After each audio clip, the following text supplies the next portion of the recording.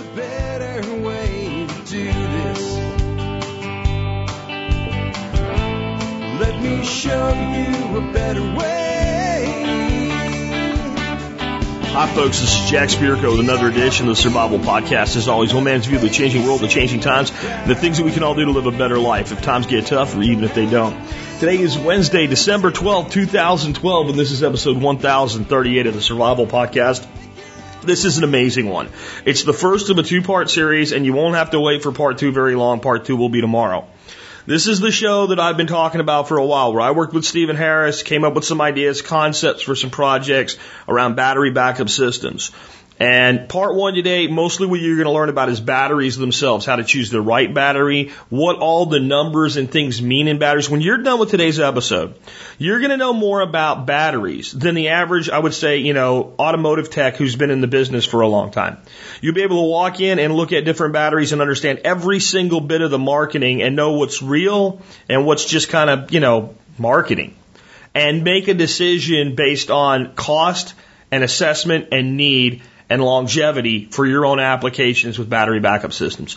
Then Steve's going to come back tomorrow because these two shows together run over almost 3 hours and tell you how to put those and assemble them together, starting out with the most simple basic backup system all the way to a mobile backup system that would live in a toolbox in the back of your truck that could provide power for something like, a small cabin that's your backup bug out location whenever you're out there, including how to wire solar into it. Yes, I, Jack Spirko, have made Stephen Harris cave and add solar to one of his projects. I'm pretty proud of that. Before we get to that, though, let's go ahead and take care of our sponsors. They do a lot to help take care of you. And don't skip this section today, guys, because I've got some really cool stuff here in addition to just the sponsorship, housekeeping stuff. But sponsor of the day number one, HarvestEating.com, my good friend, the illustrious Chef Keith Snow, who will teach you to make cooking a life skill, who will teach you to cook seasonally and locally, that will teach you what to do with all that great food that I talk about growing all the time if you're not really sure. Check him out today. Check out his seasonings. Check out everything over at HarvestEating.com. Make sure you check out his podcast too. Chef Keith has a great podcast. Next up today, Western Botanicals. Look, guys, I try to avoid medications as much as possible. And sometimes when I feel like I maybe need something to help improve my immunity or deal with an issue, I try to go the herbal route first. The problem is I don't trust many people in the herbal business. I really don't. Most of them seem like snake oil salesmen to me. Western Botanicals I trust, and I trust implicitly. When we need anything, especially when we're not sure what it is, and we need to talk to somebody, we pick the phone up, we call those folks over at Western Botanicals and they help us out, they hook us up, they find us the right stuff. And it's real people that really care, that really answer the phone right here in America, and everything you're going to get from them is either organically grown or wild crafted. If you haven't been to their website in a while, check it out. They've made their old website, it was like a 1990s website. And I guess it was fine in the 1990s, but it was like, guys, you got to clean this up. It's too hard to navigate and all. The new website is awesome. It's easy to find everything you're looking for. But remember, the big thing with Western Botanicals, real people that really care. So if you're not sure, if you're wondering if they have something, you can't find it, or you're trying to decide between two products, call them. They care about you. They'll help you. That's the biggest endorsement that I can give in that industry, and the fact that I trust them to tell you the truth and not exaggerate and not make hype and claims. Next up, remember, Christmas is coming. We're getting close to the wire here on being able to get stuff to you by Christmas, but TSP Gear and TSP Copper are open for business. Lots of stuff available there. The copper's really affordable, really cool, and we do have some stuff coming. TSP Silver will come soon. We've got a new silver round. We had you guys vote on it. We've made a decision. Turns out, we'll get into it later, but there's a photographer that's pretty cool that we ended up, without knowing it, using one of his images, but I'm going to pay him his licensing fee on the ant that was on the back, the big ant on the back of that silver round. And we're going to let his name be kind of marketed with the coin. So I think he's a pretty cool guy. Turns out he's from the great state of Texas. Next up, this is a big announcement. Okay, I've been talking about this 13skills.com contest. All the details are out. I just posted it today. I'm not going to read the details to you on the air and take up all your time. I am going to read the prizes so far. We are going to be adding prizes to each of the 3 categories. I might even create a category called fourth prize if we have enough entries to warrant doing this. But first prize is going to get a complete Kelly Kettle stainless steel kit. That's valued at over $100. And if you want to buy one right now, you can't can't even get one from Kelly Kettle. They're back ordered. A copy of Lee Reich's book on Uncommon Fruits for Every Garden, and a free lifetime membership in the MSB. Those were just sold for $300. The winner of this contest gets a free one. If it turns out you're somebody that purchased one, you can gift it to somebody else. Okay. Second prize, a free Ember Lit stove, the stainless steel model version. They're about $40. And a copy of Lee Reich's book, this one, Grow Fruit Naturally, and 3 free years of Member Support Brigade. If you're already a member, you can add it onto your term, or you can gift it to somebody else. The only thing I'm going to say there to make it easy is you can't gift a year to 3 people. You got to give one person the 3 years if you're going to gift it. Third prize is a free copy of When Technology Fails by Matthew Stein. For third prize, it's a pretty good prize. I'm going to do what I did with David Bloom's book on one of Steve Harris's shows. This is the book When Technology Fails, being dropped from about 8 inches above my desk next to my microphone. Okay, so that's a pretty inclusive book on what to do when technology fails. Additionally, you're going to get a complete set of all the decals, all the stickers in the TSP Gear Shop. That's 11 of them valued at $5 a piece. So third price, that's a $55 value in the stickers alone. And 1 free year of the MSB, same rules apply, you can gift it. So I wanted to get that out. Last but not least, do consider joining the Member Support Brigade, because you may not win this contest, and the Member Support Brigade pays for itself. Military, law enforcement, Peace Corps, active duty, and prior service. Hey, you know what? Send me an email before you join. Put service discount in the subject line. Tell me who you are and what you're doing, or if you're prior service, who you are and what you did, and I'll send you a discount code to thank you for your service. With that, we have the housekeeping wrapped up, and I'm stoked. I am so stoked about this show. And I would say more, I'm stoked about the 2 shows together.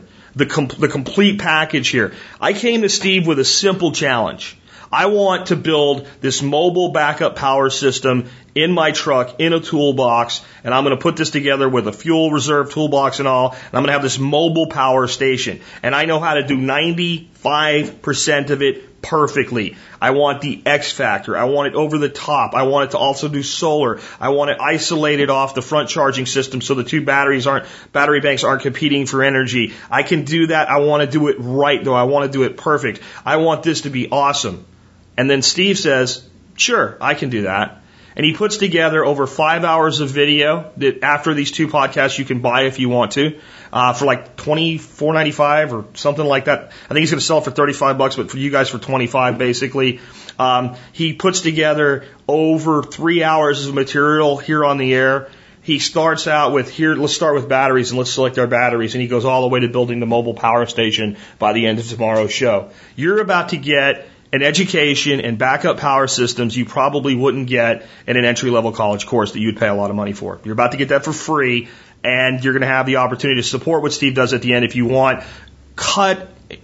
Pictures of every single thing. 5 hours of video, wiring diagrams, everything, if you want to add that to it at the end. But man, Steve, he's a trooper. He always busts his ass for this audience. I can tell you for a fact that nobody puts more effort into prep for the show than Steve. This is something he put together over a month, and I'm really excited. I just want to thank him as he comes on the air and say, hey, Steve, man, welcome back to the Survival Podcast, buddy. Thanks, Jack. I'm thrilled to be back, and I'm really thrilled to be delivering this content to all of your listeners. We got some really outstanding, put your hands on it, do it right now stuff that will answer so many questions for people. You know, I've been kind of pumping this one up for a while. I've had people that are basically chomping at the bit, can't wait for this show. And the way it came about was I decided I wanted to build a battery backup system in my truck, and I knew I could do it like 90% right, and that you'd give it that 10% X factor that takes it over the top. And what you've done is beyond what I even expected. But a lot of people are going to listen to this at first and go, well, you already did us a show on telling us how to power your house from your car with an inverter, and how is the home battery bank different? Well, it's pretty easy and straightforward to power parts of your house from your car. You can hook up, you can run lights, fans, TV, radio, etc. But the home battery bank is designed to be at home in one spot, nice and warm in the winter, nice and cool in the summer, and ready to give you the power you need for the basics at any time, because while powering your house off your car is great, and I love it, I advocate it tremendously, that car might have to leave. I mean, it might have to take someone someplace, or you might not be home at the time. When the power fails, and then there you are left in the dark. So a battery bank is your own personal energy supply at home, ready to go 24/7. Also, the batteries you have at home can be many times the size of the single battery that's in your car. You can put together a battery bank from golf cart batteries from Sam's Club and have a battery bank that's easy 10 to 20 times the energy that is in your one single car battery in your car. The battery bank supplements your car power very well. In fact, you can recharge it off your car when needed. But most of all, it's there all the time for when you need it. Plus, having a battery bank at home allows you to run like a submarine. I say this all the time. In the morning, you turn on your generator. You cool down your refrigerator. You cool down your freezer. You brew a bunch of coffee. You put some food in the microwave. You run your well pump. You take a shower. You take a warm shower if you got a natural gas heater. And then at the same time, you're dumping energy into your battery banks while your generator is running. Then after an hour or 2 or 3 of the generator power, you turn off your generator in the morning and you run silent, run deep on just your batteries. You light the house with them. You recharge your AA, your AAA batteries and flashlights and your headlamps. You watch small LCD digital TV, or you listen to the radio, or you run a small fan to keep yourself cool. But the main point is you run your generator in the morning or you run your generator in the evening, one or both, and you do all your stuff, put energy in your banks, and then you run silent, run deep. Now, I've seen all different ways that people build battery banks, and I'm sure you're going to give us the best practices when it comes to selecting what types of batteries that we actually want to use. Because I've seen people use everything from harvested out of junk cars to batteries that are supposed to be specifically for the application, marine batteries, deep cranking batteries, etc. So how do people know what are the best batteries to pick out for building a backup battery system? I've got 3 major things I'm going to teach you, and I've made some great new tools to help you understand this in detail. First, I'm going to talk about selecting the correct battery for you and your application. Do you want a flooded lead-acid battery, a sealed lead-acid battery? Do you want an absorbed glass mat or an AGM battery? Which battery is right for you? What is the acid safety with each battery? Which one is best for your children in your house or your apartment, etc.? Then we're going to take the battery you select, and we are going to make a home battery bank with it. In fact, I now have this famous photograph of a battery on my kitchen table in my house powering all sorts of things. Did you see that photo, Jack? Yeah, it looked like an electronic octopus times 4. It was everything you could think of, every gadget and gizmo out there plugged into this one battery. Yeah, my wife was going, "What are you doing with my iPad? What are you doing with my iPhone? Where is it?" It looked like you literally went through your house and found everything that you could charge electronically and just hooked it up to make a point. Yeah, I did. There's an Android tablet, an iPad, an Android phone, an iPhone, a police scanner, a AA battery charger, an AM/FM radio, a desk lamp, 2 desk lamps, AA headlamp, and I also did one with a little mini TV, all off of one marine battery sitting there just sipping the energy. So yeah, that photo's got a lot of traction to it. But now I'm going to teach you how to make, I'm going to teach you in this show how to make a mobile battery bank, one that is mounted in your vehicle just like Jack said that he wanted, like in a crossbed toolbox in your pickup. So no matter where you go, you have at least 1,500 watts or more of power for anything you want to run, all the way up to and including one of my favorite electric high-power devices, an electric chainsaw.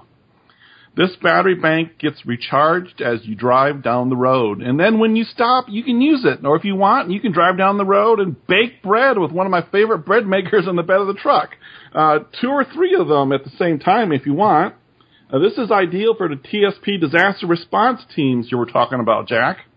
Yeah, I mean, I think this is going to be great for that. I think a lot of the field level members, I mean, right now we're still in the formation stages with that. We've set up a board of directors, and we're setting up kind of the command control central of the people that are mostly going to be stationary and doing the comms during this. But the people that are out there as responders that are going to be going out and actually helping people. I mean, you saw the pictures, Steve, right, of people in New York City that were, ecstatic just because somebody ran a power strip out their window. Yeah. And, 10 members of the team showed up with 10 trucks with mobile power. especially if you accompany that with small inverter generators as another backup redundancy. You could bring a lot of power in with that. Now, for me personally, I want it for that, but I like to hunt, I like to fish, and I go to some dadgone remote areas. And having that kind of power on demand at all times is absolutely something that I've wanted to do for a long time. And I had a few concerns about separation from the main batteries in the vehicle, making sure that's isolated right. And then I said, hell, man, throw solar on top of that. And you've done the whole thing, right? I've done the whole thing, and every moment of every day I've been working on this for the last 5 weeks. I was always saying to myself, how is someone else going to repeat this? Did I show it to you correctly so you can do it? How is someone in a disaster response team going to be using this? You know, did I put in enough tools? Did I put in enough backup? Did I put in enough meters? Did I make it so your average normal person who heard this podcast and put together a battery bank, will they know everything that's going on? Or will your wife or your brother or whoever is helping you, working with you, know exactly what's going on just by looking at the battery bank? And I'll get into that. But boy, I mean, since Jack brought out this disaster response team thing, I really kept that in my mind with everything I'm telling you today and I've done in the video. So I'm going to teach you everything you could possibly know right here, right now on TSP about making a battery bank for your home or for your vehicle. All this, of course, is 100% free. It's my charity. It's the way I give back to you. I'm not leaving anything out of this, okay? However, this show is only about 2 hours long, and you're just listening to me talk about how to do this. If you want to see me do this, then I have something for you. I have also made 3 videos that go with this podcast. All total, they're about 4 hours long, and I'll show you everything I'm talking about step by step, part by part, every example from big battery banks to small battery banks. You see me do everything. At the end of the show, I'll tell you all about the video, and you can get the video if you so desire. This podcast will be enough for you. If you want more, there's the video. If you're listening on a computer right now, you want to follow along and see some of the things Jack and I are talking about, you can go to www.battery1234. That's BATTERY 1234. I've made a special site just for this battery show. Solar1234.com was getting a bit full. So if you want to see what we're talking about, go over there. If not, you can see it later. Okay. Go ahead. That's enough of my sales pitch. I'm ready to go ahead, Jack. Oh, no, and on the sales pitch, I just want to reiterate, guys, I called Steve on the phone 30 days ago and said, hey, man, build this, and he did. And like I said, beyond my wildest dreams. So I think that the video product is going to be something you guys are really going to want to look at. But let's get into it. Let's get stuck into it, I guess as Jeff Lawton would say. How many choices do we have when it comes to building our battery banks for the house as far as battery types? Jack, there are 3 major types of batteries we're going to talk about, and these are the 3 major types you really have to select from, okay? I'm not going to have any NASA batteries in here. This is all Walmart stuff. 1, flooded lead-acid batteries. What's a flooded lead-acid battery? These are the standard car and marine batteries or golf cart batteries you're used to seeing every day. The second type of battery is a sealed lead-acid battery.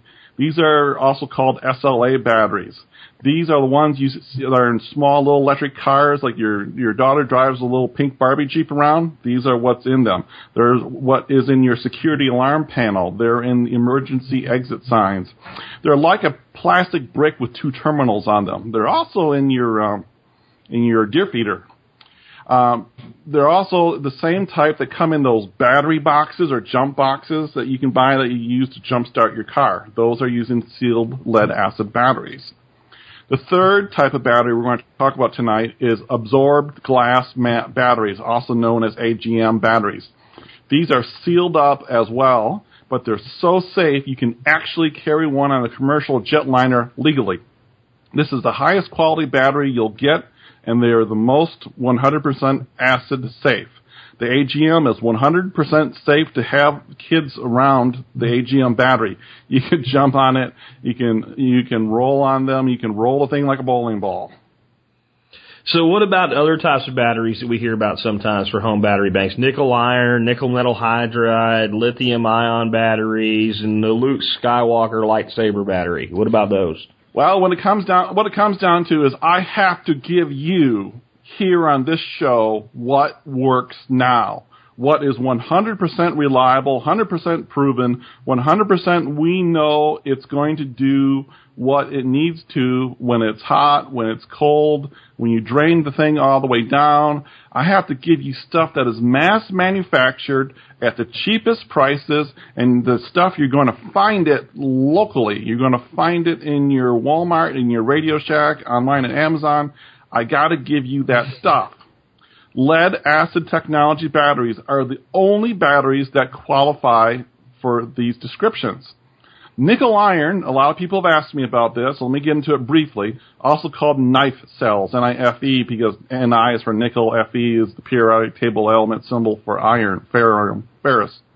Right now, there are only 2 places in the entire world to get a nickel iron battery, when one is in China, and they are literally 10 times the price of a darn good lead-acid battery. In fact, I had a whole presentation on Zello the other night just on nickel-iron batteries because someone asked.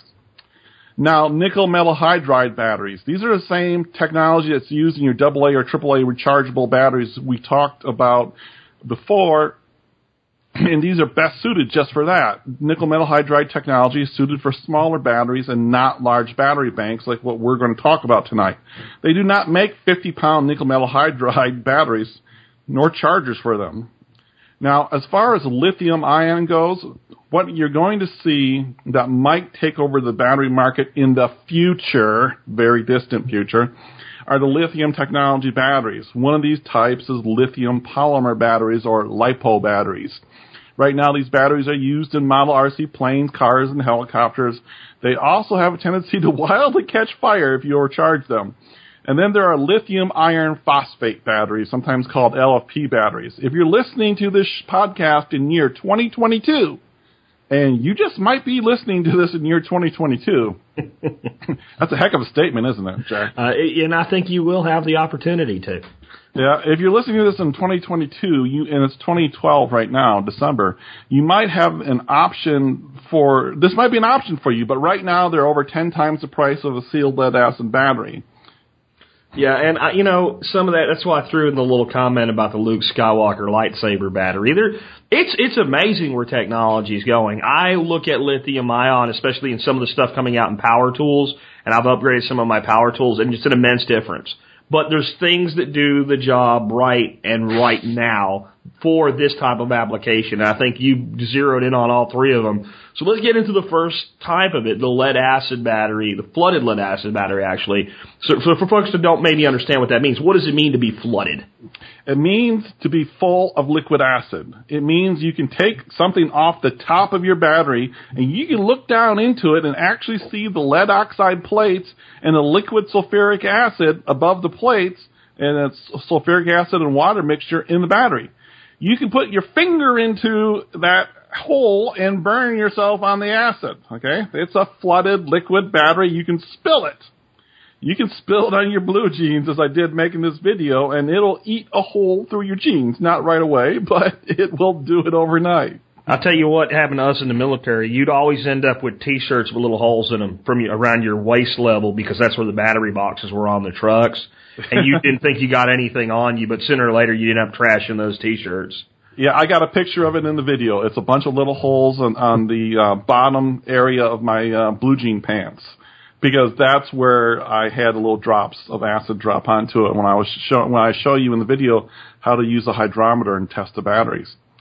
There are, but going back to flooded lead acid, there are even big, huge versions of these batteries called telecom batteries, and they're so big, they're about 3 feet tall, and they're 2 volts each, and they weigh over 400 pounds each, and you need 6 of them to make 12 volts, which is what a 12-volt lead acid battery really is. It's 6 2-volt batteries inside one case and connected together internally to make up 12 volts. But remember this, each 2-volt battery in the 12-volt box is its own little battery, and it has its own plates, its own acid, and everything. That's why there's 6 holes on top of a 12-volt battery. So you can add distilled water to them or check the acid concentration. These batteries only like to work standing up, right side up. You can't turn them upside down. The acid would leak out. You can't put them on your side. They have to remain up. Yeah, absolutely. Now, what about batteries that don't have any holes, no acid to worry about? You know, they call them maintenance-free or something like that. Well, maintenance-free is actually a version of a flooded lead-acid battery. We shouldn't confuse the maintenance-free with the sealed lead-acid batteries. The maintenance-free batteries are basically flooded lead-acid batteries with the caps on so tight they'll never come off, or no caps at all. So those are really what the previous type we talked about. If you want truly a battery with it's completely sealed, these are our second type of lead-acid batteries we're going to talk about. They're called SLA batteries, for sealed lead-acid batteries. The acid inside of them is actually a gel, which is why they're called gel cells, or they used to be called that. SLA is a more common term right now. These can operate right side up, upside down, on their side, on their end, doesn't matter. Okay, so I've got one of those jump packs, right? It has a battery inside of it, and I can hook it up to my vehicle and give it a jump start if I need to. What kind of battery did you say was in those? Is that? That would be the gel cell, Jack, okay? That would be the one that we're just talking about. You have to be really, really careful with those jump packs. I really, me personally, kind of hate those things because they install a false sense of security into people, and I think that's deadly. Just because you can hook it up to your car and start it, people now think they have a lightsaber in their hands, and they have infinite amount of power, and they can plug it in and run everything in their house. After all, it started my car, didn't it? These jump packs even come with built-in tools like an air compressor, a flashlight, an inverter, and the truth is, there's not hardly a worse thing you can get for your energy preparedness than one of these. Now get this. They're made in China, and so are the batteries. By the time the batteries are made in China, then the batteries are sent to the other factory in China, and then made into a nice fancy jumper box case in China with all of its toys, and then by the time it gets onto a container, and then onto a boat, and then goes across the Pacific, clears customs, goes into a storage house for the store it's going to finally go to, then finally rides on a truck to the store to go on the shelf, that can easily be over a year. And that has been a year with the battery only having a partial charge on it when it left the factory. Now, having a battery partially charged for a year and losing power each month, it's called self-discharge, is what kills a battery. So this gel cell miracle lightsaber of energy only might have a real life of 2 or 3 years associated with it. And already you're getting into it with a year off its life. And you're not going to discover that it's only going to work for 30 minutes until you're 31 minutes into your disaster. There are also the same batteries. These are also the same batteries used in backup power supplies for computers, UPSs, okay? And lots of people have asked me, and that's why it's in here, about using a UPS as an emergency backup for a disaster. First, they usually beep like crazy when the power fails. I don't know if you want to listen to that, but I don't. Second, if you're getting them used and old, they probably are old and don't have a lot of life left in them. 3, they're designed to hold up a computer for 10 minutes so you can shut it down and turn it off rather than it just crashing and power it off correctly. So they're up and running for 10 minutes, not 10 hours. Beep, beep, beep. Now, on that, I have a extremely overbuilt UPS. But even with that, it's to run my computer. Yep. It's to run my modem. It's to run my audio recorder. So, for instance, right now, while we already have this much of this awesome show recorded, if the power just went, we don't lose it all. Mm-hmm. Because I've had that happen once, and things usually only happen to me once before they never happen again without a redundancy put in place. And that will run my computer, et cetera, everything here for a whopping hour without really taxing it. And then after that, you got to go to something else. That's what that's for. That's not for running your freaking house and charging your cell phone. It's just not designed to do that. So I'm completely with you.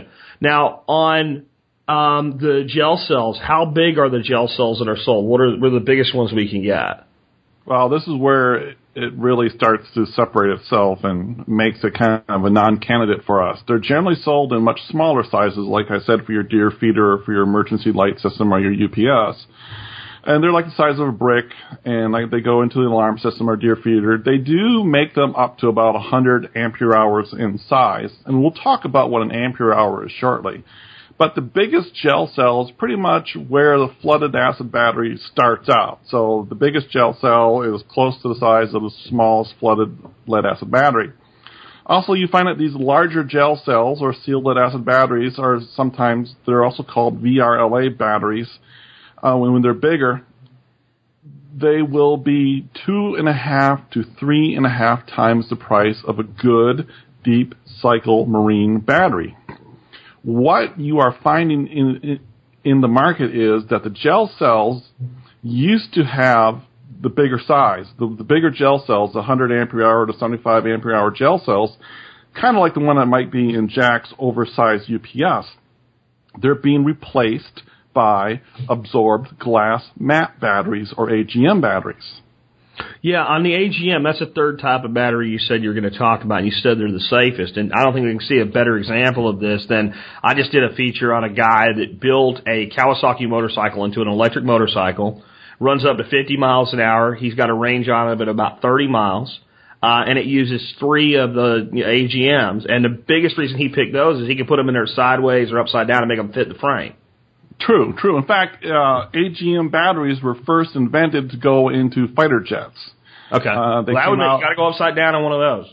Upside down, right side up, lots of vibration, lots of abuse. AGMs can really take abuse really good. AGMs are fastly taking over the market that the larger gel cells had. AGM batteries are sealed up as well. They can operate upside down, right side up, underside, any position like a gel cell, but inside they're different. They have a fiberglass mat between the lead oxide plates of the batteries, and the acid is absorbed into the glass mat, thus AGM. And it stays there. And the battery is sealed, and nothing is going to leak out. These are the most acid-safe batteries you're going to get. If you have kids that might get into a marine battery, which is not likely, you got to pop the top on with a screwdriver, or they might open the top of a golf cart battery, which is really easy, then you'll want to go with the AGM batteries. Again, you got kids, AGM. Also, because nothing will leak out of an AGM battery, they can be shipped by UPS or anyone else with no hazmat, no hazardous material fees.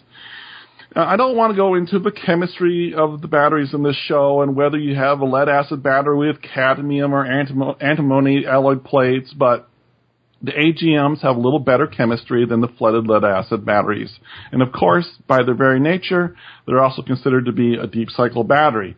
So the AGMs, a little better chemistry and great for vibration, acid-safe, but they're going to be a little bit more expensive.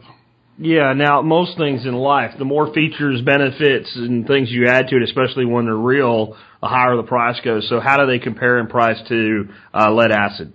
The AGMs are also lead-acid batteries, okay? So AGM batteries compared to flooded lead-acid batteries. That's what I meant. Yeah. To a flooded battery. Like a marine battery. Sorry, I'm just one of those exact people, Jack.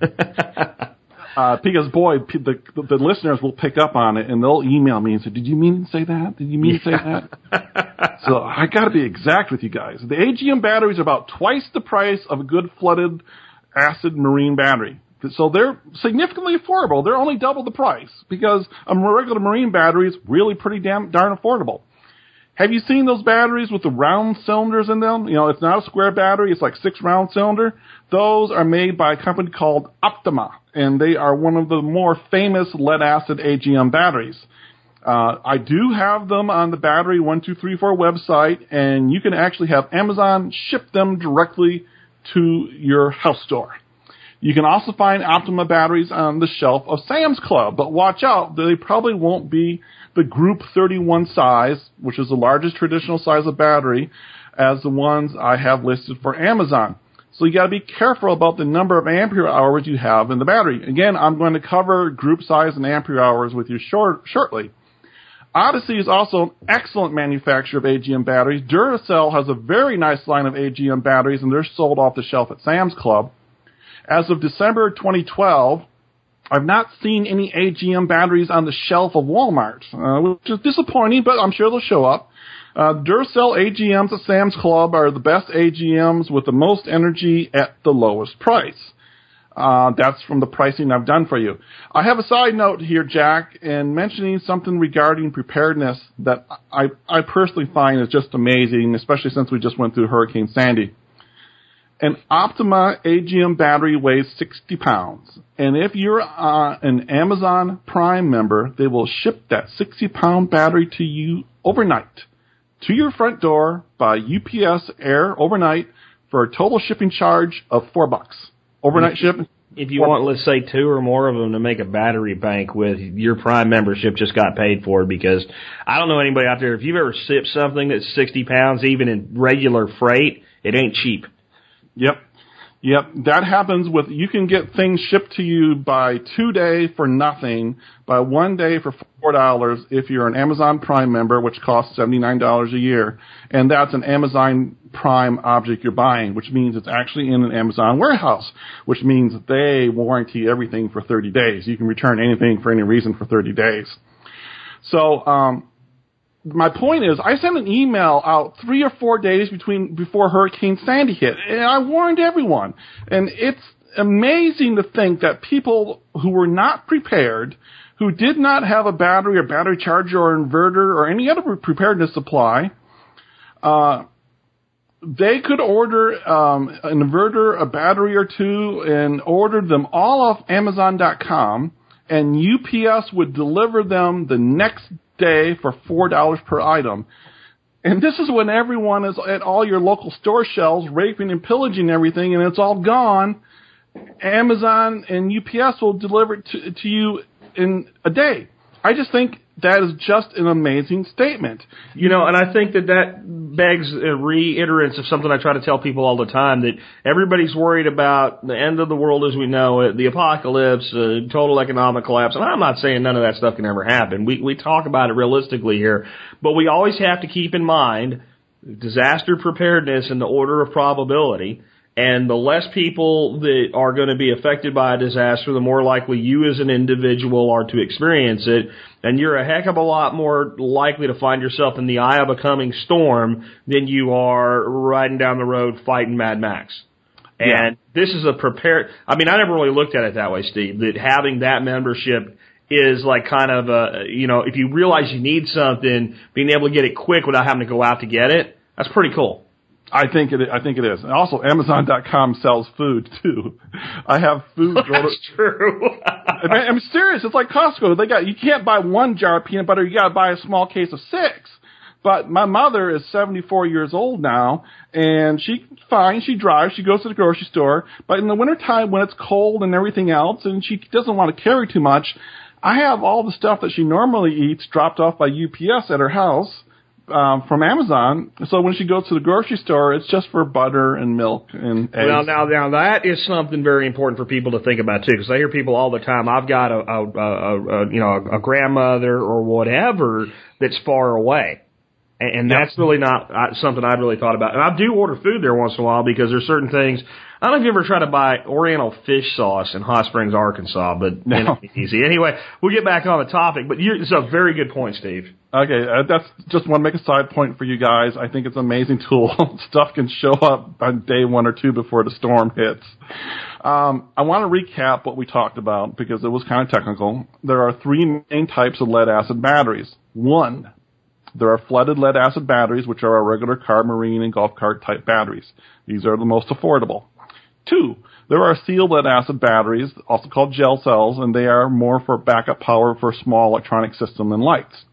3, there are absorbed glass mat or AGM batteries that are the most lead they're the most acid-safe batteries out there. If you have kids, you'll be getting these, and they are only about twice the price of the flooded lead-acid battery. And again, UPS will ship them to your door. So you are going to have to pick between one of these three batteries for what you are going to use for your personal battery bank. I think there is only really one, or there is only an option for you to pick between the regular flooded battery and an AGM. And it comes down to, will your kids get into battery acid or won't they? Fair enough. So you don't think that there's enough of a performance advantage in an AGM to make it worth the cost? It's more of a safety issue. Is that what you're saying? I'm saying it's a tremendous safety issue. Okay. Yeah, it's not. But it's tremendous, but it's not about performance. It's about safety. Yeah, it's not about performance. The AGM, let's say, might be 10 to 25% better performance. So if I don't need to worry about the safety, I can get 10 to 25% better performance into 100% better performance by increasing the size of my bank by a battery. You got it exactly. There we go. I'm thinking money. So you mentioned a lot of stuff along the way here, like group size, amp hour, depth of discharge, deep cycle. What does all that stuff mean? Well, it's like what came first, the chicken or the egg. I wanted to tell you about the chicken first, which is the batteries, before I got into the egg, which is the technical terms, because I did not want to bore you at the start of the show. But I have to take a little moment to tell you these important terms so you can make the decision on what battery is best for you when you're standing at the store shelf at Walmart and wondering which one of these 50 batteries do I want to buy. You will know exactly which one you want to buy. So, okay, as they say, size matters. Group size. There are actually group sizes from 21 to 98, if you're going to be technical. And then there's industrial and tractor batteries that are called 4Ds and 8Ds. But what you're going to find on the shelf of Walmart, AutoZone, Pep Boys, and Amazon are going to be either group size 24, 27, 29, or 31. So that's it, okay? Basically, group size 24 is for a small car. 27 is for a mid-sized car or truck, and group size 29 and 31 are for really big trucks like diesel trucks. Except my pickup truck actually has 2 group 27s in them, so it's not written in stone. The group size actually refers to just the dimensions of the battery, its average length, width, and height, so you know that it is going to fit into the hole that is in your car that you're going to put it in. If you're not going to put it into a hole in your car, you want the biggest one you can get, which would be 29 or 31. If you're at Sam's Club or someplace with a big selection of marine batteries that you're looking at, then you're going to have to want to buy the biggest one you can get, or the biggest one that won't give you a hernia, okay? Those are going to be either group size 29 or 31. 31 is slightly bigger than 29. Group size 29 is the largest group size I can find at Walmart. The orbital AGMs I have listed on Amazon are group size 31. So if you can't find a group size 31, please get the group size 29. After all, the bigger battery does you no good if you can't get it. A smaller battery is better than no battery. If you can't tell, I think Sam's Club and Walmart are the 2 best places to buy a marine deep cycle battery. But Sam's Club only has batteries at their stores in 24 of 50 states, according to their website. And thankfully, that includes Alaska and Hawaii, where it'd be more expensive to ship a battery anyways. Your Sam's Club will have a battery for you. Well, when it comes to golf cart batteries, there are GC2, GC8, GC12, and the ones you want are GC2s. Now, this is kind of funny. It's GC2 because you need 2 of them. You need 2 of these 6-volt batteries to make 12 volts. GC8 is an 8-volt battery, which is no good for you, and GC12 is a single 12-volt golf cart battery. So a GC2 is because you need 2 of them to make 12 volts. It's not because they're 2 volts, which they aren't. But yet a GC8 is 8 volts and a GC12 is 12 volts. Mm-hmm. That's a genius that came up with that system. So now, what about amp hour and reserve capacity? How do I know what these mean and what the battery, what battery has the most energy capacity, et cetera? Because there's things that are really important, and then there's things that are marketing. Like when you go out and buy your wireless modem, and it says it has 100 megabit capacity, and your DSL connection has a 1.5, as though it really is important there. So what are we actually looking at here with what's important and what's really going to make a difference for people? This is a little tricky, so listen carefully. And actually, I have this in the video, and it's a little more visual and illustrated. I think the only way to judge how much energy is in a battery is by ampere hours. Now, what is an ampere hour? It's pretty close to this. I have a few numbers. Listen carefully. They're simple. If you have a 100 ampere hour battery, it will give you 10 amps for 10 hours. 10 times 10 is 100. Got it? If it will give you 20 amps for 5 hours, 20 times 5 is 100. It'll give you 33 1/3 amps for 3 hours, and it'll give you 50 amps for 2 hours. So, now it's close to this, but not exact, because the less energy you pull from a battery, the more efficient it is at giving up those amperes to you. So your 10 amps for 10 hours will really last a bit longer than 10 hours.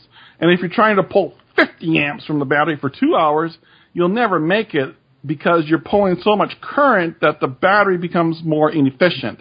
It just can't dump that much energy without losing something in the process. It's like pouring water from one bucket into another. Pour water very slowly, and every drop goes from one bucket will go into the other bucket. Spill one bucket of water real quickly into another bucket, and the water will splash all over the place, and all the water will not make it into the bucket. It is the same with taking energy and putting energy into a battery. Technically, this all has to do with internal resistance, surface area of plates, and what lead is alloyed with, and a bunch of other stuff, but I'm really trying to give you the rule of thumb and a very sound working knowledge of the battery. So just remember, ampere hour. 100 ampere hour means I can pull 10 amps for 10 hours, 20 amps for 5 hours, 5 amps for 20 hours, 1 amp for 100 hours. That is basically what an ampere hour is. I think that's great, and I think it's good to just make it those simple rules of thumb, because obviously when we're building systems, we want to overbuild a little bit, and we don't want to be going like thinking we're going to actually get exactly that much before we need to do something called recharge or provide some other sorts of energy there. So I think that's the best way to make it easy for people, and thanks for doing that. So let's move on to the one we see all the time, reserve capacity. I see reserve capacity listed on batteries all the time. What's the deal with reserve capacity? Yeah, reserve capacity, or RC, will show up most on batteries more times than you'll see AH or ampere hours. Many times the batteries won't have ampere hours on it, and this is disappointing because someone in the industry decided to try to make this whole thing easy for people so they would know what battery was bigger and what battery was better, and all they did was screw the whole thing up royally. The idea was you have a marine deep cycle battery for your boat and your electric trolling motor. And the trolling motor will only draw about 25 amps on average. So they wanted to tell the person looking at the battery in the store how long the battery would last in their trolling motor. So they would say the reserve capacity is 180 minutes. So the trolling motor will run for 180 minutes. That's 3 hours operation. That's not bad. I can understand that. That makes sense. Now, you think this would be really good, and you're looking at the shelf, and one battery says 180 minutes, and one says 210 minutes. You'd know which one would last longer. But different companies doing the marketing are screwing everything up, and you know how it is all about a numbers game. In the battery video, I give you a real-world example, and I'll give it to you here. I have 2 huge golf cart batteries tied together, and they have a reserve capacity of, get this, 120. Then I have a single marine battery, nowhere near the size of the 2 huge golf cart batteries, and it's not 120, it's 210 minutes. So it's all about where the variable comes from. That's right. So the big batteries are 120 minutes and the smaller batteries 210. This does not make sense at all.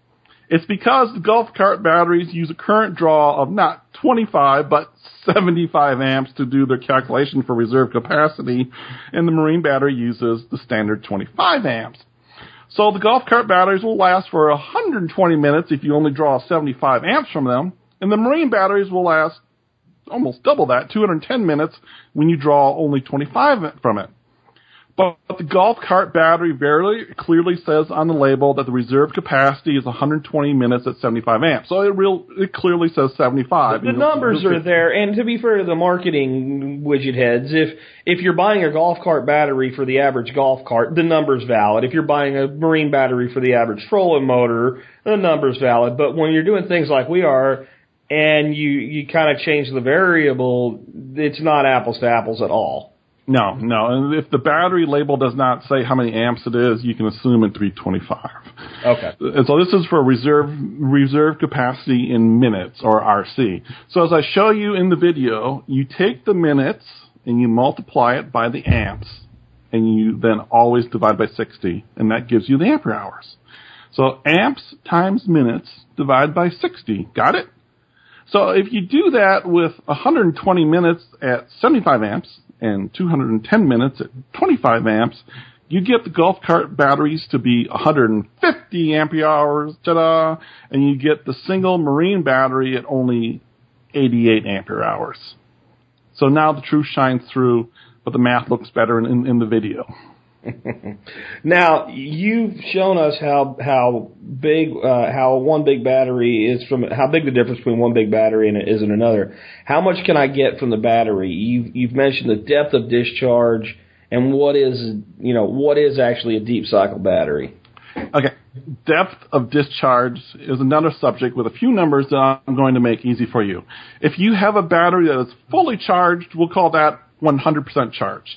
If you use half the energy from the battery, we'll call that 50%. If you use 70% of the battery, that'll take you down to 30. If you use 80, it's going to take you down to 20. Got it? Everything adds up to 100. So an 80% depth of discharge means there is only 20% of the energy left in the battery. This would be like using 10 amps from a 100 ampere hour battery for 8 hours. 8 hours times 10 amps is 80 ampere hours. It's a 100 ampere hour battery, so it's down to 20% left. When you go from 100 down to 40%, or down to 30, or down to 20, that is called deep cycling your battery, because you're drawing down deep into the charge, and a deep cycle battery can do this more times than a non-deep cycling battery. Or marine batteries and deep cycles are pretty much synonymous. You can interchange the two, okay? It's just labeling. Do you know what kills a battery and what damages it? Using it. Every time your battery is not at 100% charged and you use it, you are doing some damage to the battery that you are never ever going to reverse. Every day your battery is not on a good charger, and we'll get to those, and being maintained is a day that it is losing some of its own energy. It's called self-discharge. The battery will sit there and actually lose its energy slowly, like 3 to 5% per month for a lead-acid battery. It's like having a big tank of water with a small hole drilled in the bottom of it. It's leaking a small amount of water or energy every day, and the level is getting lower and lower. Every day that your battery is not at 100% all the way full and kept all the way full is a day that a small, very small amount of damage is being done to the battery. So even charging up a lead-acid battery and putting it into the closet is doing very small amounts of damage to the battery every day. Because of that little hole in the water tank, it's losing something every day when it's not fully charged, and a small amount of damage is occurring. That is why we keep a real charger, I'll talk about those, on the battery all the time until the power fails when you need to use it. Now, this is a simplification of the process, but you can use this as a rule of thumb. The question is, how much damage are you doing, and how many times can you do this discharge, okay? Well, if you could do that discharge 1,000 times, you really don't think of your batteries being damaged. You just think of your batteries being used, you know. So I'm kind of playing with words a little bit here to make the point razor sharp for you. So let's be really harmful to the battery, okay? Let's be as mean as we can. Let's do the most damage we can to the battery. Let's get a battery and take it from 100% all the way down to 0. The inverter has a low voltage alarm, and it's screaming at you, and it's about to shut off. If you put a light bulb directly on the battery, it'd be very, very dim, just barely lighting up. You've taken this battery as far down as it can, it's 0. Then you put a charger on it to make it a happy battery, and you bring it back fully up to 100%. I'll talk on this subject later, but I hate trickle chargers for a lot of reasons, but one of them is you can never bring a battery from 0 all the way back up. You usually can't even get the battery up 0. So now we've taken our battery back up to 100%, life is happy, and now we slam it all the way back down to 0 again, rock bottom dead, and then we put the charger on it and bring it all the way back up. You know, if this was a car battery, like a regular battery in your car used for starting the car, you could do this 100% depth of discharge down to 0 only about 12 or 15 times before the battery is absolutely dead, and would not respond or give you any energy. So, okay, 10 to 15 times for a car battery. A deep cycle battery will do this 150 to 200 times, okay? That's over 10 times the life cycle of a car battery, and this is when you're being the most harsh, okay? You're being the most harsh to it, and it will still do this 150 to 200 times. Does that make you feel a lot better knowing that you can take a deep cycle down to 0 and back up to 100% about 150 to 200 times? That would be a lot of use and a disaster, wouldn't it? Okay, so we're talking 100 down to 0 about 200 times. Remember that. And we shouldn't be going and doing that, really. No, you shouldn't, but you know what? It's there for you to do it. You might have to. If you have to, you do it. If you have to, you use it. Yep.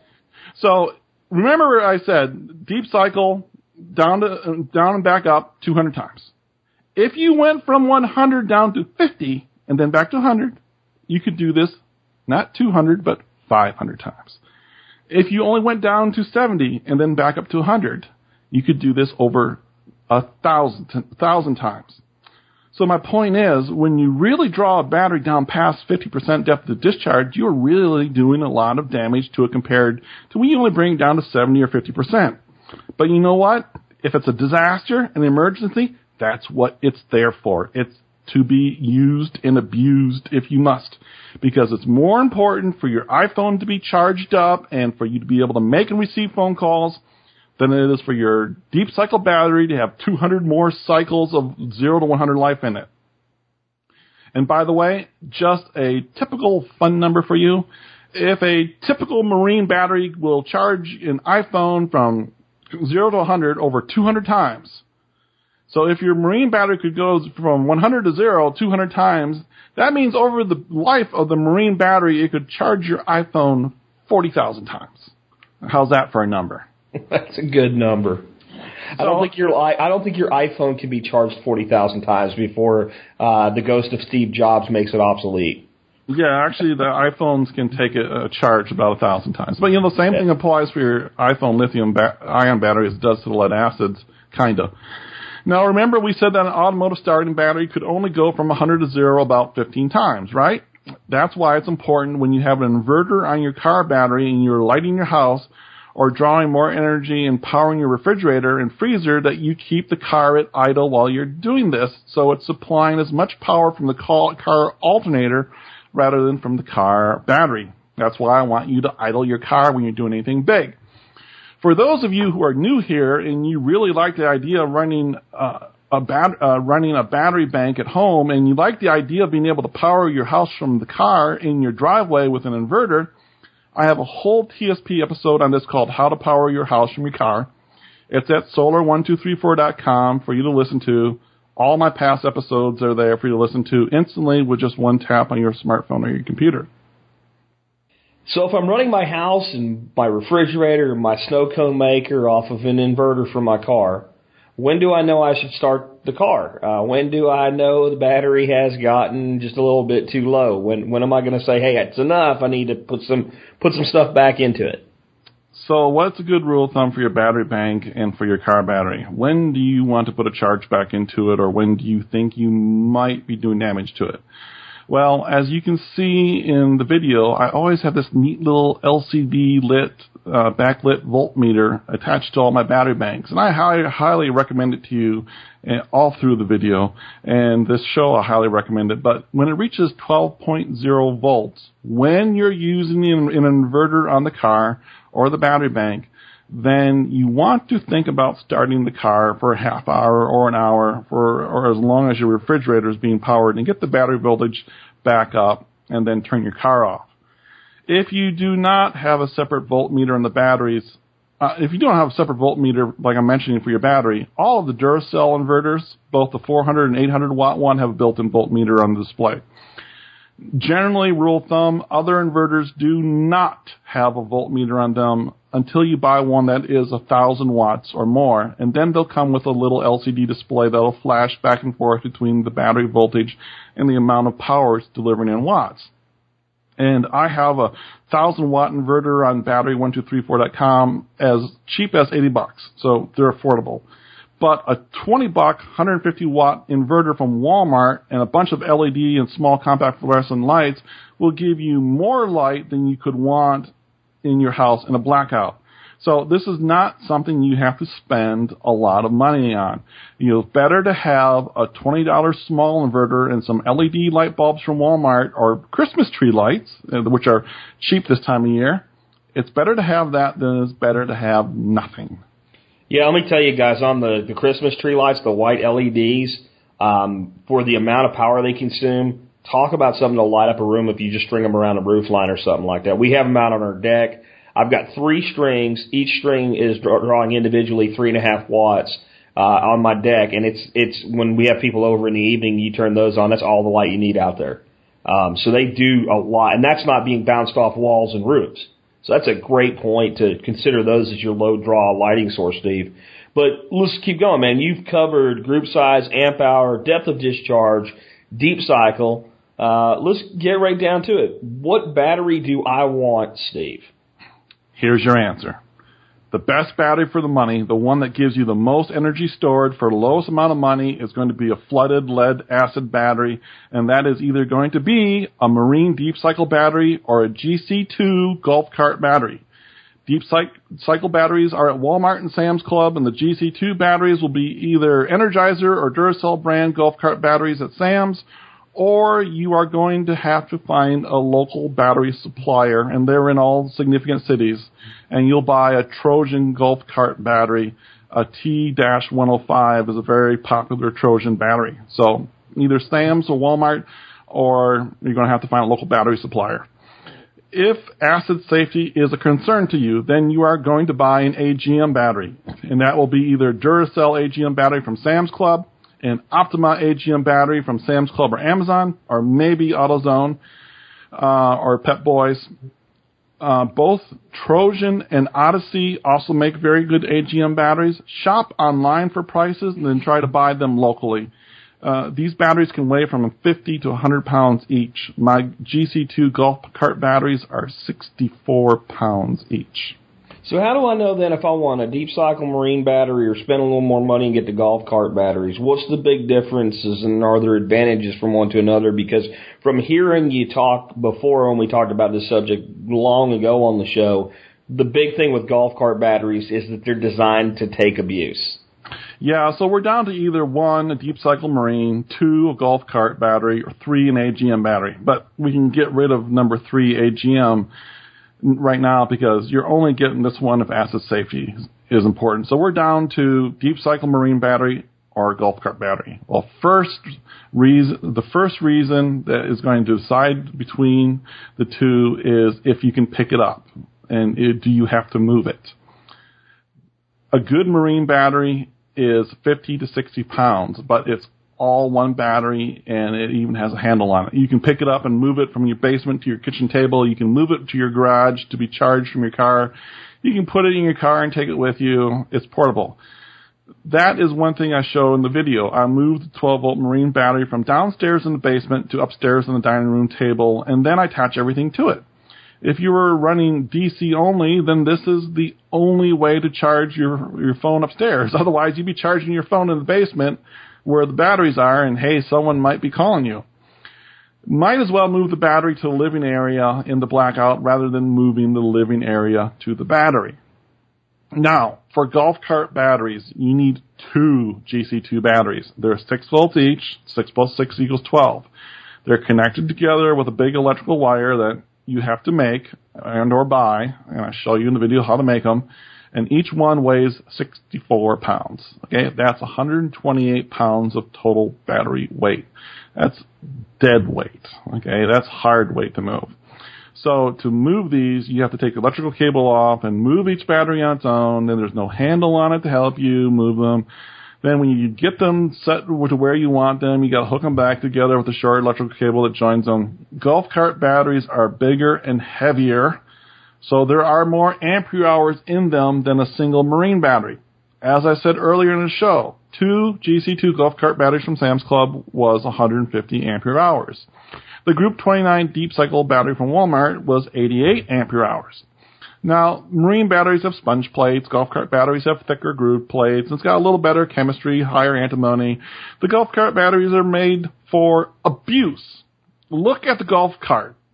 You got idiots, half drunk, driving them and bouncing them all over the place, running into things, quick takeoffs, fast stops, and so the batteries have to take a lot of physical abuse, vibration and bouncing. Remember, AGMs, like for your friend's electric motorcycle, are excellent for physical abuse as well.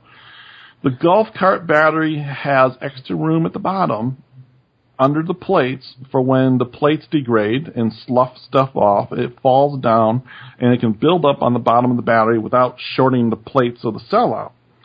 They also have more room at the top so they can hold a greater volume of electrolyte, which is sulfuric acid and distilled water. The batteries will lose some water over time because they generate very, very small amounts of hydrogen and oxygen when being charged, and this uses up some of the water. So with more room at the top in a golf cart battery, you got more room for water, which means you have to add water to the battery less often. In the video, I show you how to check each battery cell with an acid hydrometer. And when I go outside to check my 5-year-old batteries, my Dodge Diesel, I find half the cells don't have water all the way to the top. They're not empty, it's just not all the way to the top. It's actually below the plate. So I show you how to put distilled water back into the batteries. This is very easy to do in a golf cart battery as well. With a marine battery, you have to take a screwdriver and pop the lid off. With a golf cart battery, you can just twist one knob and all 3 covers come off at the same time. They got bigger holes, and so adding water is easier. So the golf cart batteries are bigger, heavier, more energy batteries, but they are better suited if you're going to have a stationary battery bank in your house, and it's not going to move. The golf cart batteries are the way to go if you want a really big battery bank as well. If you want to have 2, 4, 6, 8, 20 batteries hooked up, you're getting golf cart GC2 batteries. In the video, I have a photo of a friend's battery bank that has 8 GC2 golf cart batteries in it. We even split it in half to make 2 is 1, 1 is none. And it has 2 chargers on it so it can be charged twice as fast. And then he throws one big switch and the battery banks are joined together for better life to use with the 3 inverters he has on it. 200 watts, 2,000 watts. I'm screwing up here. He's got 200 watts, 800 watts, and 1,500 watt inverters all in the same battery bank. 2 is 1, 1 is none, 3 is a lot better. We're going to have to figure out a rhyme for 3 in there. I think that's a good one, Steve. Yeah, so 3 is for me. 2 is 1, 1 is none, 3 is for 3 is for me. How's that? 3 is for the prepper and me. I don't know. Yeah, the marine battery is going to be a lot better. Okay, let me say this again, okay? I'm making distinctions here for you. The marine battery is going to be a lot better if you're going to have a single battery system, especially one that might be DC voltage only, no inverter. This is the simplest version of the home battery bank, and I will show it to you. This might also be where most of you guys start, with one Group 29 Marine Deep Cycle battery from Walmart for $95. Put a $30 charger on it and some connectors, and put on some USB chargers, and away you go. You can join together as many marine batteries as you want to. You can have 1, 2, 3, 4, 5, 6, 7, 8 marine batteries all joined up with each other. Now, there's some rules for hooking up batteries, you know, like you might want something to be the same type or size or anything else like that. Yeah, first of all, if you have two batteries, like two marine batteries, you always get more life out of the batteries by hooking them together and using both batteries at the same time. If I got into the chemistry of why, this show would go too long, but hooking up two batteries is better than using all of battery 1 and then using all of battery 2 separately. Next, yes, the batteries you hook together should be the same age and the same size as each other. They should be twins. The batteries should be purchased at the same time, just like twins, born at the same time. Your batteries should be gotten at the same time. If they're more than 6 months apart, don't hook them up to each other. When hooking up both batteries, they should also be fully charged. If you hook up a battery with 50% depth of discharge with a battery that's up there at 100%, it's going to have a higher voltage, and it's going to rapidly dump a lot of current into a lower voltage battery until they get equaled out. There'll be some sparks, and the battery cables might get warm. Don't forget, 12-volt batteries are hooked up in parallel, which means you are hooking up plus to plus and minus to minus to keep the 12 volts, but to increase the number of ampere hours you have in the batteries. Golf cart batteries are 6 volts each, so you have to put 2 in series to get 12 volts, which means one of the plus terminals is connected to one of the minus terminals of the second golf cart battery. Again, this is better in the video. Now, if you treat this, once you've done this, you treat this as just like one big 12-volt battery.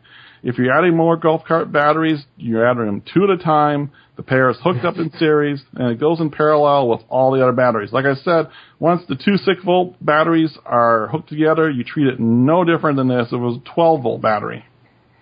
Now, you mentioned that batteries make some hydrogen when they're being charged. Is this a safety issue? Does the room need to be vented or anything when charging? We get any kind of hydrogen buildup? I said it makes a very, very small amount of hydrogen. I mean, it makes a mouse fart of hydrogen, and yes, mice do fart. Yet everyone wants to make you think the batteries are the Hindenburg in your closet ready to burst in flames. Nothing could be further from the truth. Hydrogen is 1/14 the density of air. If you put it in a balloon, it would take you to over 130,000 feet in the air, just like Felix Baumgartner went that high with his Red Bull jump with helium. It'll take you to the edge of space 24 miles high. Hydrogen does not linger around like a fart. It's not going to come out of the battery and drift across the room like a fart looking for your nose. It's 1/14 the density of air. The second it leaves the battery, it is instantly trying to leave the closet, leave the room, leave the house, leave the entire building at a speed faster than you can run. It's measured in actually meters per second. Any hydrogen coming out is instantly trying to dilute itself over the atmosphere of the entire planet. Let me say that again. Those atoms of hydrogen you release are going to dilute itself across the entire planet. Some of the hydrogen you release will make its way to over China. If it does not want to build up, it does not want to be near you. The hydrogen is leaving as fast as it can. Now, the only place hydrogen can build up is under the caps of the batteries in the battery cells. You ever see battery cables spark when you hook them up to the battery? Well, if it just happens to spark, and there just happens to be enough hydrogen coming out of the cap, and there just happens to be enough of it under the cell cap, then it might go pop and blow off the caps of the battery, and when it does, it'll blow out a bunch of sulfuric acid with it and go all over the place, and that's what makes it dangerous. That is why you hook up the cables to the battery, and then you turn on or plug in the charger. You don't turn on the charger and then hook up the cables. And that is also why you hook up the battery cables from the inverter to the battery, and then you turn on the inverter. This is also why you might consider wearing safety glasses when you're working around batteries. If you were in an industrial setting, you'd be made to wear safety glasses. But be smart. Don't spark on the terminals of your batteries, and you'll be fine. You're going to be fine. If you are a worried Nelly and you worry about every single thing in the world, including meteors falling on your head from space, then get an AGM battery instead of a flooded lead-acid battery. AGM does make hydrogen and oxygen, like all lead-acid batteries will do, but it has a recombiner in them, which is a little platinum catalyst that recombines the hydrogen and oxygen back in the water, a little itty-bitty bit of heat. So when it comes to hydrogen being made in a battery, remember these two things. 1, it's a mouse fart. 2, it's going to leave your house and be over China and the entire planet. So when it comes to the charging, there always seems to be a big question. What's the right way to charge batteries? Well, when it comes to chargers, there are 2 types of chargers. There are old, dumb chargers, and there are newer, computer-controlled, smart 3-stage chargers. The older dumb chargers were just that dumb. Usually very little control over how much current was being put into the battery and very little control over when it stopped charging the battery. Some of these would actually have an automatic manual switch on them, and when it was on automatic, it would reach a peak charge, turn itself off, then 10 seconds later, the battery voltage drop, turn itself back on, turn itself back off. Do this like every 10 seconds. That's really not a smart charger.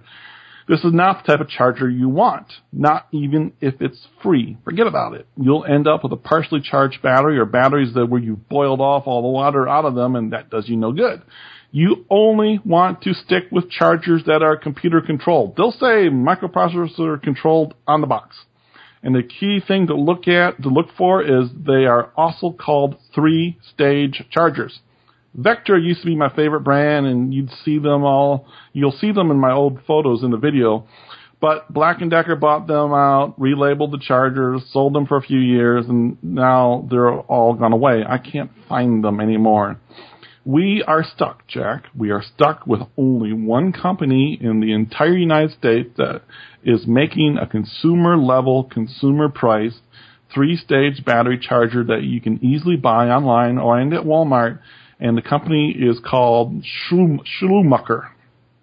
Schumacher, eh? I think that's what I've got. You mentioned there's 3 stages of charging. Can you tell folks what those are? Let's say you got a Schumacher XC103 30-amp charger, and you have about, let's say, 100 ampere-hour deep cycle marine battery, which would be a group size 31. And it's pretty much dead, and you're going to charge it all the way back up with the charger. It's a 30-amp charger, and it's very intelligent. That does not mean it's throwing 30 amps into the battery all the time. 100 ampere hours divided by 30 amps of charge does not mean your battery will be 100% charged in 3.5 hours. It'll be 100% charged not in 3 or 4 hours, but in about 12 hours. Okay? It'll be 80% charged in 4. So 100% in 12, 80% in 4. So now, why is this? Again, it's like pouring water from one 5-gallon pail to another.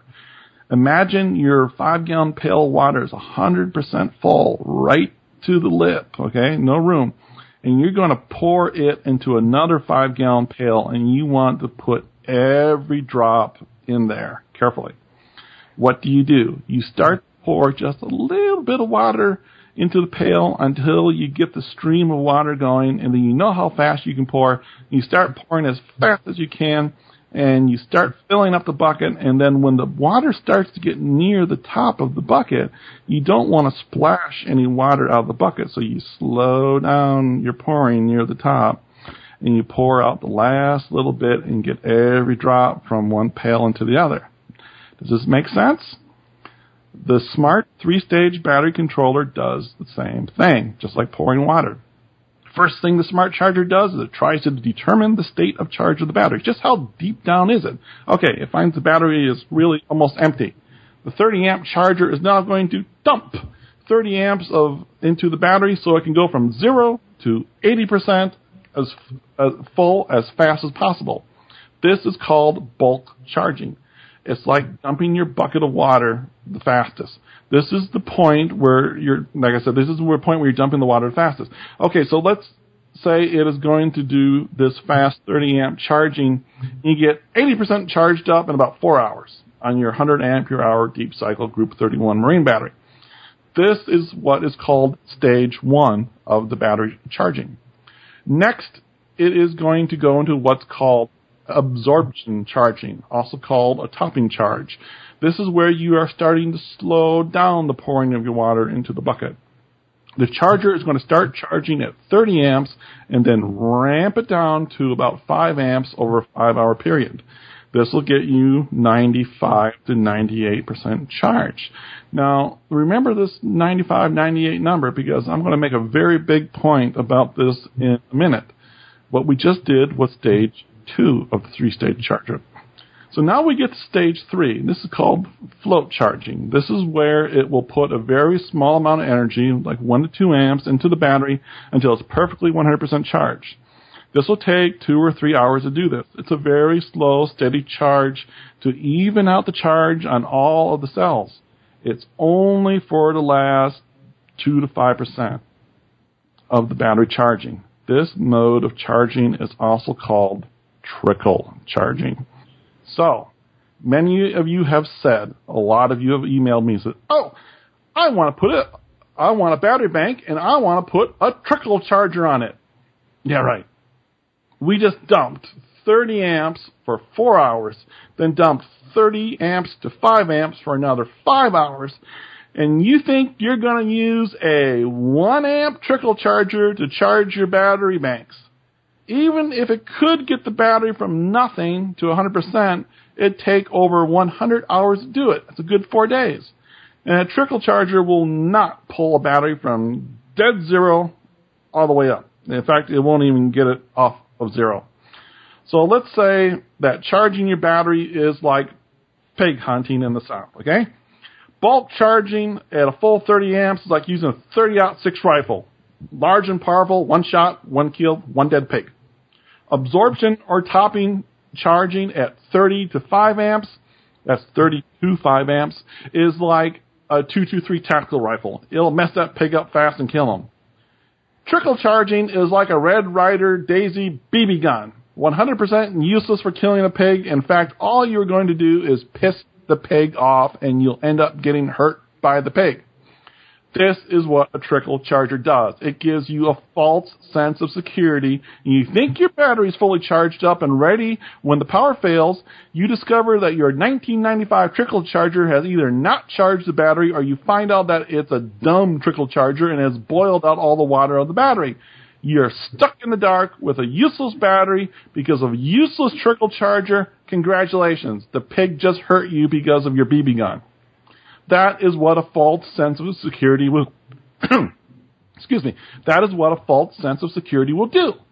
Now, the smart 3-stage charger has a maintain or maintenance mode on it, and it goes into maintain mode after it has your battery 100% charged, which means it's always reading the voltage, and it's with a computer, it's reading the voltage and it's putting in the exact amount of current needed to keep your battery charged at exactly 100%. Not overcharged, not undercharged. The smallest, cheapest charger that does this is the 6-amp Schumacher charger at Walmart for $29.95. Even though it's a 6-amp charger, it's a computer-controlled 3-stage charger. It just does 6 amps for bulk charging, 6 amps to 3 amps for topping charge, and then less than 2 amps for the float charge, and it goes into less than 1 amp or fractions of an amp for maintenance mode. You can go to battery1234.com, and I have all of the Schumacher chargers listed up there with my detailed comments on which ones I like and which ones are best for you for what you're doing.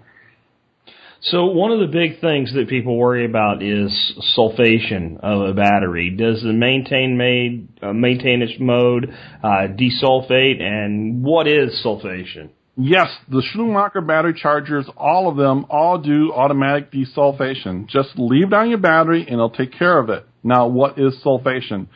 I'm going to make this down and dirty, okay? And not give you the answer that's in the encyclopedia. In a battery, you have lead oxide plates and you have sulfuric acid and water. When the battery is fully charged, all the sulfur and the sulfuric acid is in the acid. It's out of the battery plates completely. There's no sulfur in the plates when you're fully charged. As you discharge a battery, the sulfur from the sulfuric acid will go into the lead oxide plates and will form a sulfur compound that is like a crystal, lead sulfate. This is normal. When you charge the battery back up, these crystals go away and the sulfur goes back into the acid and water.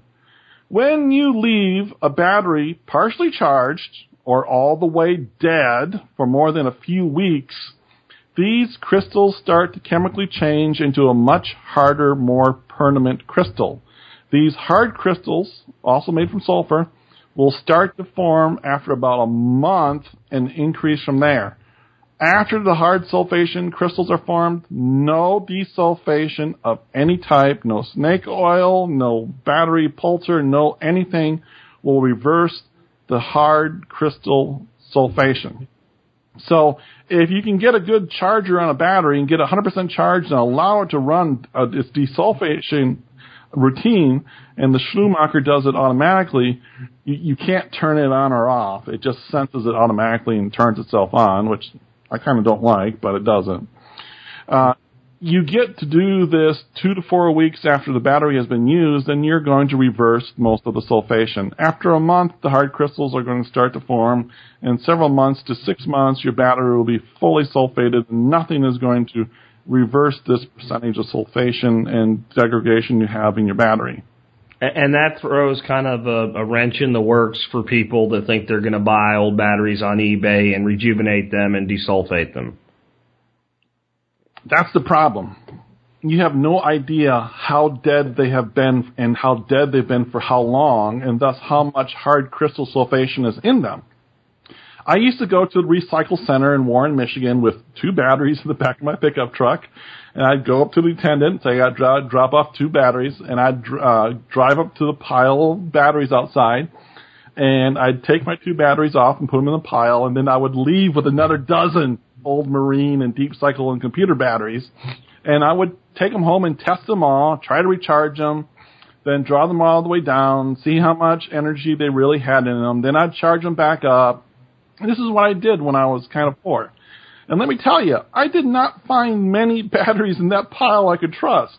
Most of them went right back into the pile at the recycle center.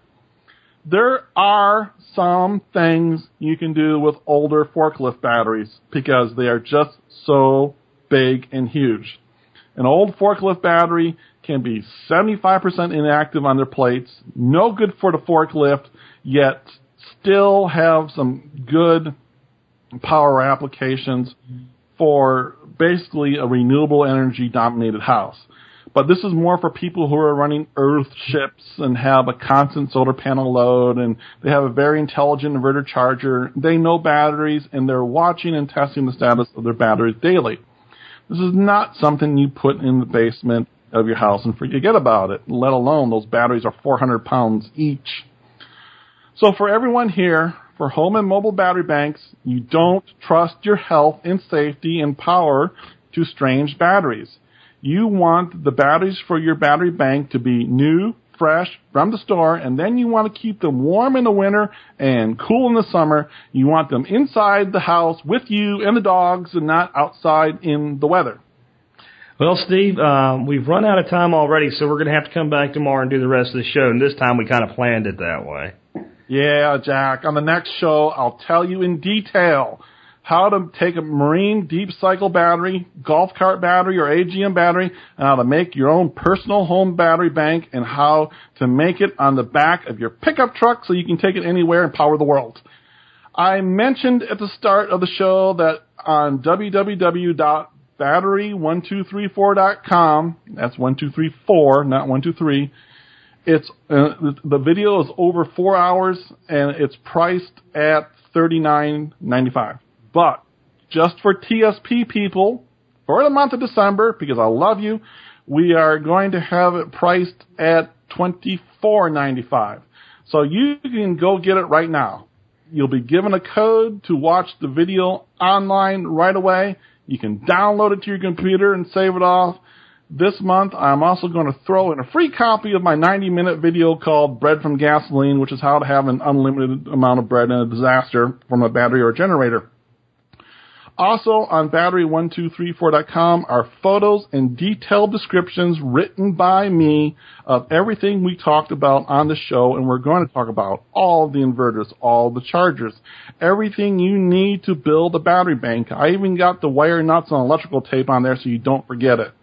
Those are all on the website for you to look at. I tell you if you can get them at Amazon. I tell you if you can get them at Radio Shack, at Walmart, or how to get them from the auto supply store. Of course, everything up there is also available on Amazon. If you have not sold them out of everything, because that happened during the last show, Jack, people went to the show and the Duracell 800-watt inverter could not be found anywhere on the internet because so many TSP people bought Amazon completely out of it, and then they bought everyone else who had one on a website completely out of it. Kind of funny. All of my previous shows on TSP are instantly available for download at www.solar1234.com. That's my main radio show website. You can just tap on the show you want to listen to on your smartphone or your web or your computer, and it'll start to play the show right away. You don't have to download it. But I do have a download button up there if you want it on your phone for listening. Also, get this. Tonight, I will be live on Zello to answer any questions you might have about batteries and anything else. Zello is an interactive voice chatting system. We can have over 100 people in a room or a channel at the same time, and you can ask questions, and I can answer them. Go to zello.com and get the software for your PC, Mac, iPhone, or Android, and then pick a username and a password and log in. When you're logged in, do a search in Zello for The Survival Podcast. 3 words. When you find that one and it has a tag after it that says Modern Survival, which is Jack's nickname. That's me. That's Jack. That's the one you want to join. There's a couple other TSP channels, but they're like for Arkansas. They're for local ones. And we have a backup one if the main room crashes, and you'll see that too. It'll say TSPN backup channel. It's a good idea to add that one too. Okay, join that channel and we'll chat away with us. I'll be on at 8 p.m. Eastern Standard Time tonight and tomorrow night, as well as I will be on 1 week from tonight and 1 week from tomorrow night for those people who did not listen to this show today but listen to it over the next week. And you'll have questions. I'll be there. Stay tuned for part 2 of the Battery Show tomorrow. Well, folks, that does wrap up the show. I want to say a few more things before we close down today. Number one, as usual, we have almost a 90-minute show for part 1, and that's because Steve put so much work into this.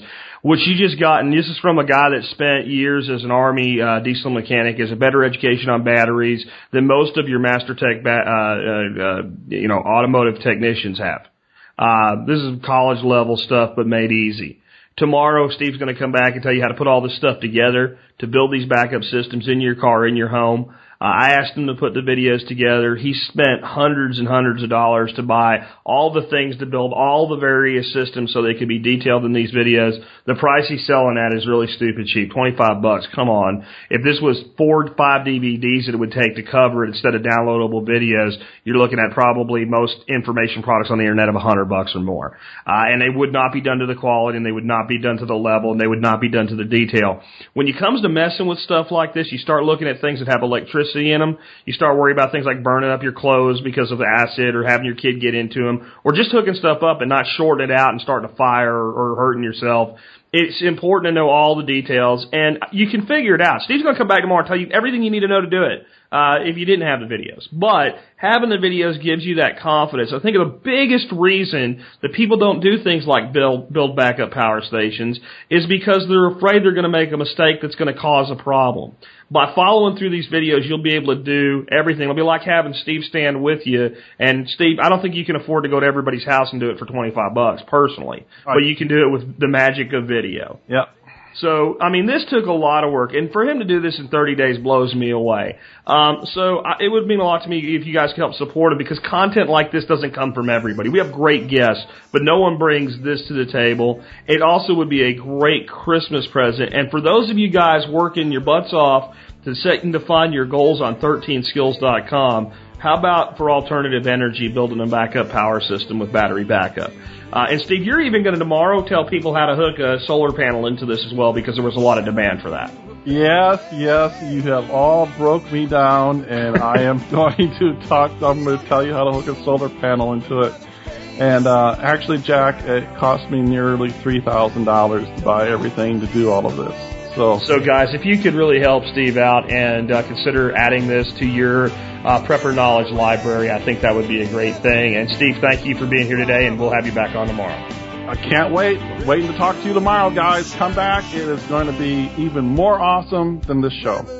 All right, folks, and with that, this has been Jack Spirko today along with Stephen Harris, helping you figure out how to live that better life if times get tough, or even if they don't. It's in our food these days, you know it's on our TVs. Sometimes we forget that we are what we eat. I don't know the answer. It's like there's nothing I can do. It's the price we pay, I guess, when we follow all the rules. There's a better way to do this. Let me show you a better way. You don't have to be another face in the crowd. You don't have to live the way they tell you to. Make your own way and the others will follow. Revolution is you. Revolution is you.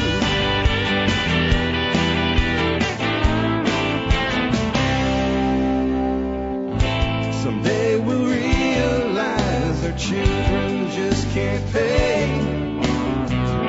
'Cause nobody up there cares. They're living